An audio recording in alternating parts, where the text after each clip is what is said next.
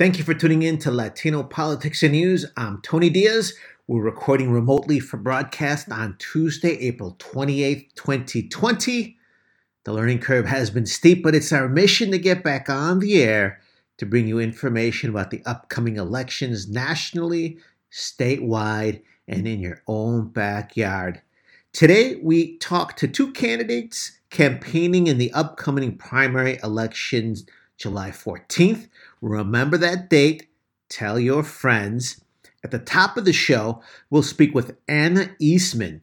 She won the special election for Texas State Representative seat 148 just in time to get into a primary election for that same seat.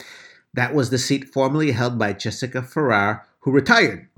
During the second half of the show, we'll speak with Michelle Palmer, a Democrat candidate for Texas State Board of Education seat 6, formerly held by Republican Donna Bohorich, who is retiring. You'll remember her name from the Libro Traficantes campaign to endorse Mexican American Studies. And we begin the program with news impacting our community. Nationally, President Trump's recent executive order, which he claimed he signed to save American jobs, seems more like a campaign slogan. The Center for Disease Control's already outlined many of the policies regarding immigration meant to control the spread of COVID-19. It seems that the president wanted to take some of the credit for those policies.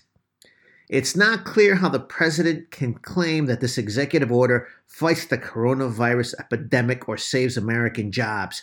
Additionally, after reading the executive order and consulting with nationally board-certified immigration lawyers, only a small pool of visa applicants are impacted.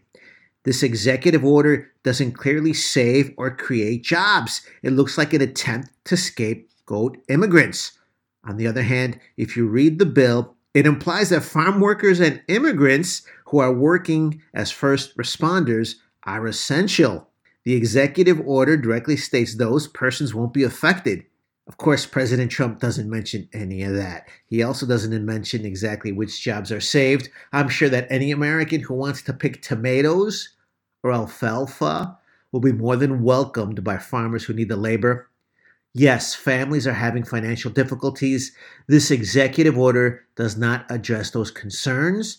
The Trump administration should dedicate its time to helping families who have rent due May 1st and small to mid-sized businesses that are creating jobs in our community.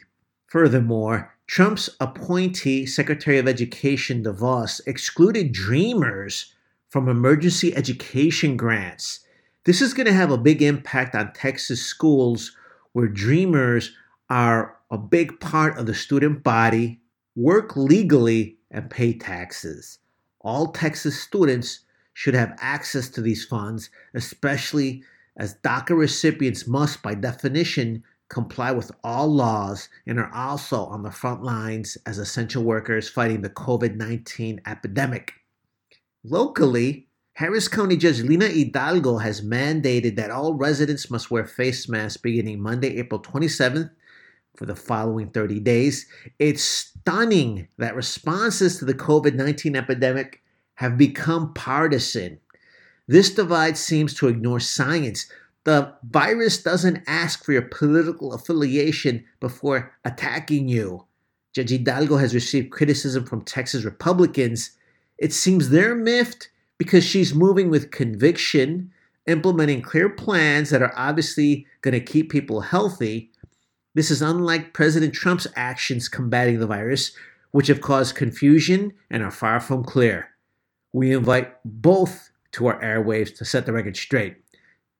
Thanks to our radio crew, producer Letty Lopez, Rodrigo Bravo, who is mixing the show remotely, Claudia Soler Alfonso, Jesse Aranda Comer, Laurie Flores, Stefano Cavazza, and Nal Castillo. I'm happy to join you every Tuesday from 2 p.m. to 3 p.m. for Latino Politics and News here on 90.1 FM KPFT. That's followed by Nuestra Palabra, Latino writers having their say at 6 p.m. And I also get to see you on the political talk show What's Your Point on Fox 26 Houston, Sundays at 7 a.m. This is Tony Diaz.